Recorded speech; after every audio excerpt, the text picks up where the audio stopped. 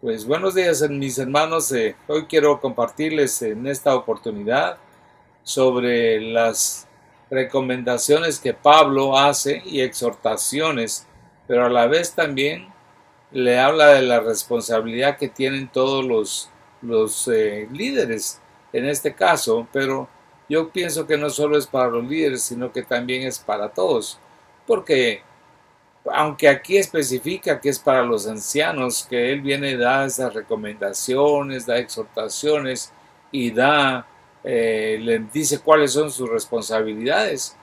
Pero también uno que anhela obispado, uno que anhela servir, uno que anhela estar siempre cerca del Señor, ya sea que uno sirva como un anciano, como un pastor, maestro, evangelista, pastor, que es profeta, apóstol, eh, pues si uno sirve como eso, pues mucha más responsabilidad hay en la vida de uno, ¿verdad? Pero de todos modos, siempre todos tenemos una responsabilidad y es ayudar y servir a todos los demás. Vamos a tomar el libro de Hechos y capítulo 20, se los voy a proyectar para que ustedes lo puedan, ¿cómo se llama?, ir leyendo. Porque sí, me llamó mucho la atención cuando lo estaba leyendo y y dije, no, aquí hay muchas cosas que uno debe tomar en cuenta. Ahí está en la pantalla, es Hechos 20, vamos a leer del 17 al 28. Y ahí dice, enviando pues desde Mileto a Éfeso, hizo llamar a los ancianos de la iglesia. ¿Ve? Entonces aquí dice ancianos de la iglesia. Cuando vinieron a él les dijo, vosotros sabéis cómo me he comportado entre vosotros todo el tiempo desde el primer día que entré en Asia. O sea, Pablo tenía una vida muy recta, a pesar de que él antes había sido un perseguidor de la iglesia y había participado pues en hacer este, en perseguirlos y matar a los cristianos, pero cuando él se convirtió al Señor, pues definitivamente él cambió totalmente, tuvo un cambio y su vida fue un ejemplo, ¿verdad? En el 19 dice, continúa diciendo, y sirviendo al Señor con toda humildad y con muchas lágrimas, y pruebas que me han venido por las acechanzas de los judíos. Mire aquí lo que está diciendo Pablo, ¿verdad? Él fue una persona humilde, sirviendo al Señor con toda humildad y con muchas lágrimas. No cabe duda que le dolía porque dice, y pruebas que me han venido por las acechanzas de los judíos. O sea, el mismo pueblo de Dios le perseguía, lo acusaba, aún los líderes religiosos, con mayor razón con quienes él había trabajado y servido, pues lo trataban de matar y ahí vemos todo lo que él pasó. Pero dice que con muchas lágrimas, o sea, Pablo, ¿cuántas veces no haber llorado el pobre Pablo por todo lo que estaba pasando? Y como nada que fuese útil, he rehuido de anunciados y enseñados públicamente y por las casas. Lo que hablábamos el día viernes en la reunión de iglesia en el hogar, de lo que es la importancia de, ¿cómo se llama?, de las iglesias en el hogar, las reuniones en las casas. Y aquí Pablo está hablando tan claro que dice que él nunca rehuyó, ¿verdad?, nunca de anunciar y enseñarnos públicamente y por las casas. O sea, Pablo estaba siempre presto a enseñar, presto a predicar en las plazas, en los parques, donde fuera posible, y aún en las casas siempre enseñando. Entonces era una persona dedicada totalmente al Señor, por eso era un apóstol, ¿verdad? Por algo el Señor sabía de su entrega, sabía que era una persona que no iba a fallar, que como él dice en 1 Timoteo 1:12, creo que dice, Dios me tuvo por fiel llamándome al ministerio, dice. O sea, Dios sabía que había llamado a Pablo. Yo me pongo a pensar en cada uno de nosotros lo mismo, ¿verdad? Digo, ¿hasta dónde Dios nos tiene por fiel y nos ha llamado al ministerio para servirle, para trabajar para Él? No importa en qué parte seamos nosotros llamados a servir, pero si Él nos ha dado un ministerio y nos ha entregado algo, nosotros tenemos que ser fiel. En el 21 dice, testificando a judíos y a gentiles acerca del arrepentimiento para con Dios. Mire lo que él les hablaba, arrepiéntanse, les decía a los judíos y a los gentiles. Él era una persona que anunciaba y enseñaba públicamente, como dice en el versículo anterior, y de la fe en nuestro Señor Jesucristo. Hermanos, aquí es grandioso la descripción de lo que Pablo está diciendo de sí mismo, ¿verdad? Pues qué bueno que lo puso. Hubiera sido bonito también y otros lo ponen, ¿verdad? Y todo el mundo dice quién era Pablo, porque aquí a través de sus escritos, de los libros, de las cartas que él escribió, se habla claramente de quién era Pablo, cómo sufrió, cómo lloró, cómo padeció persecución. Dice, ahora he aquí, ligado yo en espíritu, voy a Jerusalén, sin saber lo que allá me ha de acontecer. Salvo que el Espíritu Santo por toda la ciudad me da testimonio, diciendo que me esperan prisiones y tribulaciones. ¡Hala! Imagínense, el pobre Pablo sabía, el Espíritu Santo le decía, mira Pablo, allá te vas a padecer, como dijo alguien, uno de los, un profeta se le acercó, no me recuerdo el nombre, que le dijo, ¿de quién es este cinto? Le dijo, y se amarró y todo, así te va a pasar, ¿verdad? Te van a hacer, no importa, dijo Pablo, aunque me lo hagan en todo lo que sea, yo de todos modos estoy dispuesto. O sea, él no se amedrentó, no tuvo miedo para poder ir y decir, no importa, porque yo quiero predicar a Jesucristo. No importa que me maten, no importa que me apaleen, no importa que me hagan lo que me hagan. Yo de todos modos ya sé que yo ya estoy muerto, ya no vivo yo, mas Cristo vive en mí. Y lo que vivo, lo vivo por la fe en el Hijo de Dios. Entonces Pablo no rehuía de anunciar, andaba predicando por todos lados. Dice, como dice en el 22, ahora he aquí ligado yo en espíritu, dice, voy a Jerusalén. O sea, él estaba amarrado al Señor. Voy a Jerusalén sin saber lo que allá me ha de acontecer. Salvo que el Espíritu por todas las ciudades me da testimonio diciendo que me esperan prisiones y tribulaciones. Pero de ninguna cosa hago caso, dice, ni estimo preciosa mi vida para mí mismo, con tal que acabe mi carrera con gozo y el ministerio que recibí del Señor Jesús para dar testimonio del Evangelio de la gracia de Dios. Y ahora, he aquí, yo sé que ninguno de todos vosotros, entre quienes he pasado predicando el reino de Dios, verá más mi rostro. Por tanto, yo os protesto que el día de hoy, que estoy limpio de la sangre de todos, porque no he rehuido anunciaros todo el consejo de Dios. Como dijera uno, ¿verdad? Yo quisiera ser como Pablo. Quisiera de veras poder anunciar con ese denuedo, con esa pasión, predicar al Señor en las casas, en las vías públicas, donde fuera, predicar al Señor, tener ese valor, no importa que lo persigan, no importa que lo agarre la policía, no importa que lo metan preso, no importa nada, sino que venir y decir yo voy a predicar, ¿verdad? Que la pandemia, que si uno predica por aquí, predica por allá, pues se va uno preso, como hay mucho que está pasando aquí en Canadá, no mucho, pero sí hay varios casos donde hay pastores que los han metido presos por haber estado reunidos en sus iglesias y bueno, y otros porque han predicado en la calle. Dice en el 29, voy a continuar leyendo, porque pues todo el capítulo es bien interesante, o parte del capítulo, ¿verdad? De todo. Dice, por tanto, mirad por vosotros y por todo el rebaño en que el Espíritu Santo os ha puesto por obispos. Ahí le está hablando a los ancianos, está hablándole a los que estamos al frente de alguna congregación o los que estamos sirviendo en la congregación, pero yo digo, es para todos.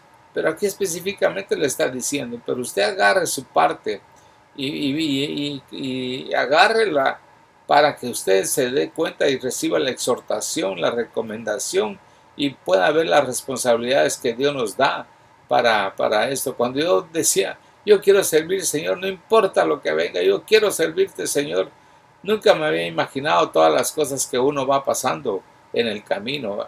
Uno pasa un montón de situaciones por falta de experiencia, porque el Señor está formando el carácter en uno, porque el Señor está probando el corazón, porque el Señor está queriendo que uno sea edificado. El Señor hace muchas cosas porque Él quiere ver hasta dónde uno permanece fiel, hasta dónde uno permanece firme o hasta dónde uno en realidad está claro de estar firme en la roca. Pero vienen situaciones difíciles, ¿verdad? Que a veces uno dice, ay, Señor, si hubiera sabido, pues no me hubiera comprometido tanto, pero uno no puede, como decía Jeremías, si yo callara no podría porque hay un fuego entre mis huesos que no me deja. No puedo callar, yo tengo que hablar, tengo que hacerlo. Y si el Señor lo escoge a uno desde el vientre de la madre, pues Señor, tú me escogiste para anunciar tu palabra, para hacer esto. Y yo lo voy a hacer, Señor, no importa lo que venga, ¿verdad? Ese es el anhelo. Yo admiro a mis hermanos que pasaron los tiempos difíciles en Cuba, los que pasaron tiempos difíciles, los que están ahora pasando tiempos difíciles en Venezuela, que al ver a mi hermano Yesid y escuchar sus testimonios donde los persiguen, donde les han pedido identificación, donde tienen que esconderse para ir por las casas predicando, y él tiene que ver cómo hace para cruzar la frontera, para ir a traer víveres, traer medicinas, traer cosas, tener dos niños chiquititos de 1 año o 2 años y el otro de meses. Es una gente joven, pero ahí están, y yo le digo, mira, ¿qué es lo que...? No, dice, yo aquí me quedo, yo no importa, no voy a dejar a la gente, dice, no voy a dejar a mis hermanos solos, no, yo voy a seguir. Entonces, dice en el 28, ¿verdad? Por tanto, mirad por vosotros y por todo el rebaño en que el Espíritu Santo os ha puesto por obispos, para apacentar la iglesia del Señor, la cual Él ganó por su propia sangre. Si Jesús ganó esa iglesia con su propia sangre y Él lo pone a uno por obispo, ahí para apacentar esa iglesia, entonces uno no debe menospreciar el favor de Dios. Uno no debe venir y decir, yo renuncio, ¿verdad? Yo renuncio y, porque me cae mal el líder. No, yo renuncio. No puede ser así, porque no es el líder que los líderes del ministerio de lo que sea que me han llamado. Es Dios quien me llamó. Es Dios quien está confiando en mí. Es Dios quien me ha puesto en esa posición o quiere que yo llegue a esa posición. Dice en el 29, porque yo sé que después de mi partida entrarán en medio de vosotros lobos rapaces que no perdonarán el rebaño. Y de vosotros mismos se levantarán hombres que hablen cosas perversas para arrastrar tras sí a los discípulos. Mire, ahí le está diciendo, mire, tengan cuidado. Porque Pablo pues ahí estaba tomando un barco para irse porque ya iba prisionero. Pero de todos modos acá él está diciendo, yo me voy. Pero ustedes tienen que tener que cuidarse, ¿verdad? Vendrán lobos rapaces, van a venir, porque no pueden ustedes dejar de tener esa relación, esa intimidad con el Señor. Va a haber persecución, va a haber tribulación, sí, pero cuiden el rebaño, porque ese rebaño Jesús lo ganó con su sangre, no es tuyo, no es tuyo, tú no derramaste sangre por ese rebaño, no es tuyo, tú no compraste ese rebaño, no es tuyo ese rebaño. Él lo ganó, Él lo compró y tú tienes que cuidarlo. Tienes que cuidarlo. Y sigue diciendo en el 31, por tanto velad, acordándoos porque por 3 años de noche y de día no he cesado de amonestar con lágrimas a cada uno. O sea, Él amonestaba a la gente. Y si siempre hay amonestaciones, ¿verdad? Lo amonestan a uno, los que lo cubren a uno, y uno amonesta también a las otras personas, pero algunos se sienten porque no quieren recibir una exhortación, no quieren recibir una edificación, porque no quieren ser discipulados. Pero Pablo insistía y recomendaba, ¿verdad? Dice en el 32, y ahora hermanos os encomiendo a Dios y a la palabra de su gracia, que tiene poder para sobreedificaros y daros herencia con todos los santificados. Ahí nos está diciendo claro, ¿verdad?, que la palabra de Dios nos sirve para sobreedificarnos, para sembrar, para ser sólidos en la fe, para no apartarnos ni a diestra ni a siniestra, que ni los principados, ni potestades, ni lo presente, ni lo porvenir, que nada nos separe del amor de Dios que es en Cristo Jesús. Entonces, Pablo dice, sobreedifiquen, no se descuiden. Dice, y daros herencia con todos los santificados. Dice en el 33, ni plata, ni oro, ni vestido de nadie he codiciado. Antes vosotros sabéis que para lo que me ha sido necesario a mí y a los que están conmigo, estas manos me han servido. En todo os he enseñado que trabajando así se deben ayudar a los necesitados y recordar las palabras del Señor Jesús que dijo, más bienaventurado es dar que recibir. O sea, Pablo tenía un negocio de tiendas, él no quería recibir un salario, no quería recibir nada, aunque él venía y en ciertos lugares recibía ofrenda y él decía, gracias doy porque ustedes me han enviado una ofrenda, porque ustedes han recogido dinero antes de que yo llegue. Entonces él sabía, la gente le daba a Pablo, aunque él no andaba pidiendo, él no andaba, digamos, eh, eh, requiriendo de que la gente vea, a ver, recoja una ofrenda para mí, porque no, la misma gente venía y le daba, el pueblo le daba, le enviaba, porque Pablo sabía que Pablo era un hombre entregado para servir al Señor, un hombre que estaba entregado para edificar, para discipular a toda la gente, ¿verdad? A los ancianos, paraba predicando, paraba en las casas, en todos lados andaba predicando. Dice, cuando hubo dicho estas cosas, se puso de rodillas y oró con todos ellos. Entonces hubo gran llanto de todos y echándose al cuello de Pablo le besaban, doliéndose en gran manera por la palabra que dijo, de que no verían más su rostro, y le acompañaron al barco. ¿Verdad? Todos pues dijeron, se va Pablo, nos deja, pero ahí vemos cómo se llama, que Pablo era alguien que en sí se entregaba. Puse esto, dice, este capítulo 20 del libro de los Hechos contiene las exhortaciones finales de Pablo a los líderes de Éfeso. Pablo testificó primero. Él los llamó para que testificaran en cuanto a la manera en que él había vivido y servido con ellos en su calidad de pastor fundador de la iglesia. Luego los retó para que se recordaran cómo había sido su servicio. Entonces vemos que sirvió con humildad, lo leímos en el versículo 19, sirvió al Señor con lágrimas, lo leemos en el 19 y en el 31. Se enfrentó con el peligro por amor a ellos, el versículo 19. Predicó gozoso todo lo que le fuera útil, versículo 20. Enseñó públicamente y en todas las casas, ¿verdad? Versículo 20. Proclamó toda la voluntad de Dios en el versículo 27. En el 31 nos dice que por 3 años de noche y de día no cesó de amonestar con lágrimas. No codició la ayuda financiera de ellos, versículos 33 y 34. Dio ejemplo del trabajo fuerte, versículo 35. Dio ejemplo de ayudar al débil y de dar, versículo 35 también.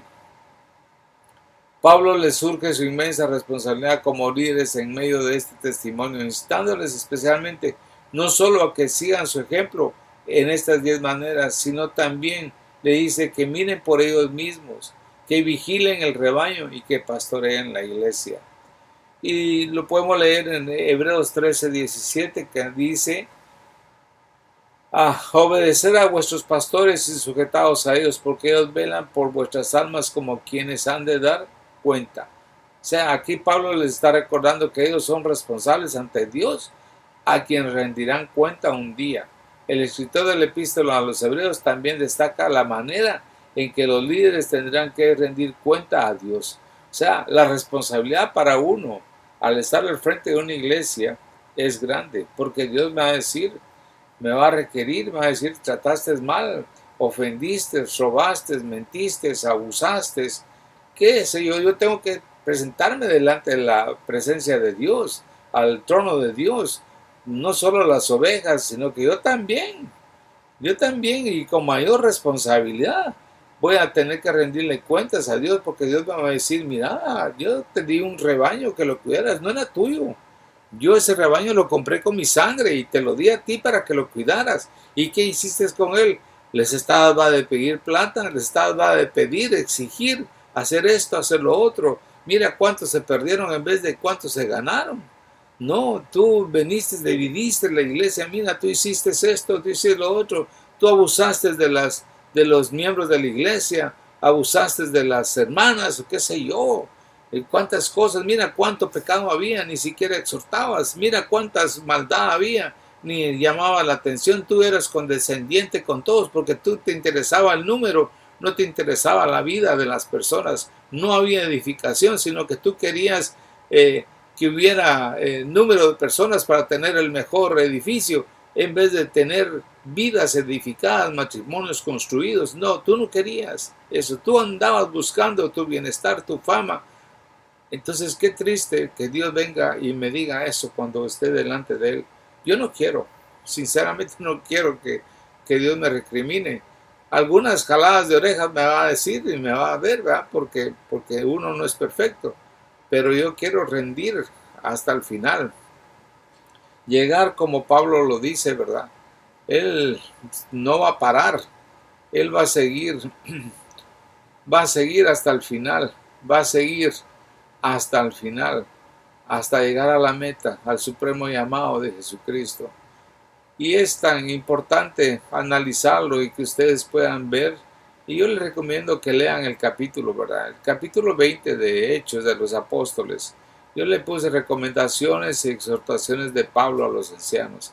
Pero, como les digo, cada uno de nosotros, como miembros, como líderes, tenemos que darle cuenta a Dios. ¿Cuál es mi comportamiento como miembro ante los líderes de la iglesia? ¿Cuál es mi comportamiento? ¿Cuál es? ¿Y cuál es mi comportamiento como líder para cuidar el rebaño? O sea, hay una responsabilidad grande, hermanos. Una gran responsabilidad.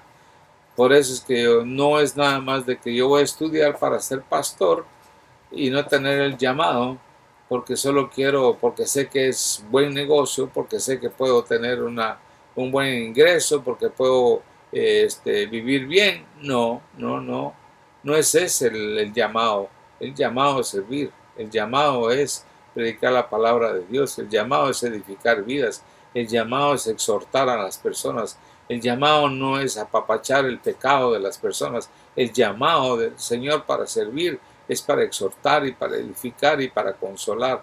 Es lo que la palabra de Dios nos dice, que el Espíritu Santo es lo que hace. Y para darle palabra profética, para que uno ore por los enfermos, para que uno eche fuera a los demonios, para que la gente venga al reino, para que la gente se arrepienta, para que la gente caiga rendida a los pies de Cristo. No porque tengo interés en sus beneficios, no, sino porque tengo interés en que yo quiero agradar a mi Dios, porque para Él yo soy su siervo, ¿verdad? Eso es lo que yo quiero compartirles en esta mañana, en esta oportunidad. Quiero que ustedes puedan, ¿cómo se llama?, estar juntos y poder recibir lo que Dios nos ha dado. Es una pues, porción corta, pero muy exhortativa, para que todos nosotros sirvamos al Señor y podamos amarle abundantemente, hermanos. Y yo digo, con Arlina platicamos, sí, ya tenemos edad, pero nosotros no queremos parar. Esto de la pandemia quizá ahorita nos tiene medio encerrados, pero nosotros de una u otra forma tenemos que seguir adelante compartiendo y queremos nosotros seguir sirviendo. Quisiera yo tener otra vez la juventud para poder salir de misionero nuevamente a otros lados. Quisiera, ¿verdad? Y aún a pesar de la edad, yo pienso que todavía voy a salir a alguna misión. Creo que sí lo voy a hacer porque ves, en nuestro anhelo hay una pasión y yo le digo, Señor, no te olvides de nosotros. Nosotros queremos seguir haciendo lo que tú tienes, ¿verdad? Amamos a los hermanos que estamos alrededor, que nos vemos, que nos oímos, etcétera. Pero, Señor, hay otra gente que también necesita escuchar y queremos con Arlina hacerlo, ¿verdad? Dios no sé qué plan tiene para nosotros, pero sí esperamos que tener otra oportunidad. Padre, yo te doy gracias por mis hermanos, yo los bendigo en el nombre de Jesús y te pido, Señor, que lo que hemos hablado pues sea una semilla que nos exhorte, Señor, a servirte a ti en lo poco, en lo mucho, conforme tú nos has llamado, que oremos, que intercedamos, que prediquemos, que estemos leyendo tu palabra, que estemos firmes en la roca, que estemos firmes en ti, Señor, que estemos sólidos en ti, Señor, que no desmayemos, que de día y de noche estemos, Señor, anhelando tu presencia, la llenura de tu Espíritu. Gracias te doy, Padre, por todo lo que tú nos das. Gracias, amado Dios, por lo que tú tienes para cada uno de nosotros. Yo bendigo a mis hermanos en el nombre de Jesús. A los que están presentes y a los que oirán este mensaje, yo los bendigo en el nombre de Jesús. Gracias te doy, Padre. Amén, amén, amén.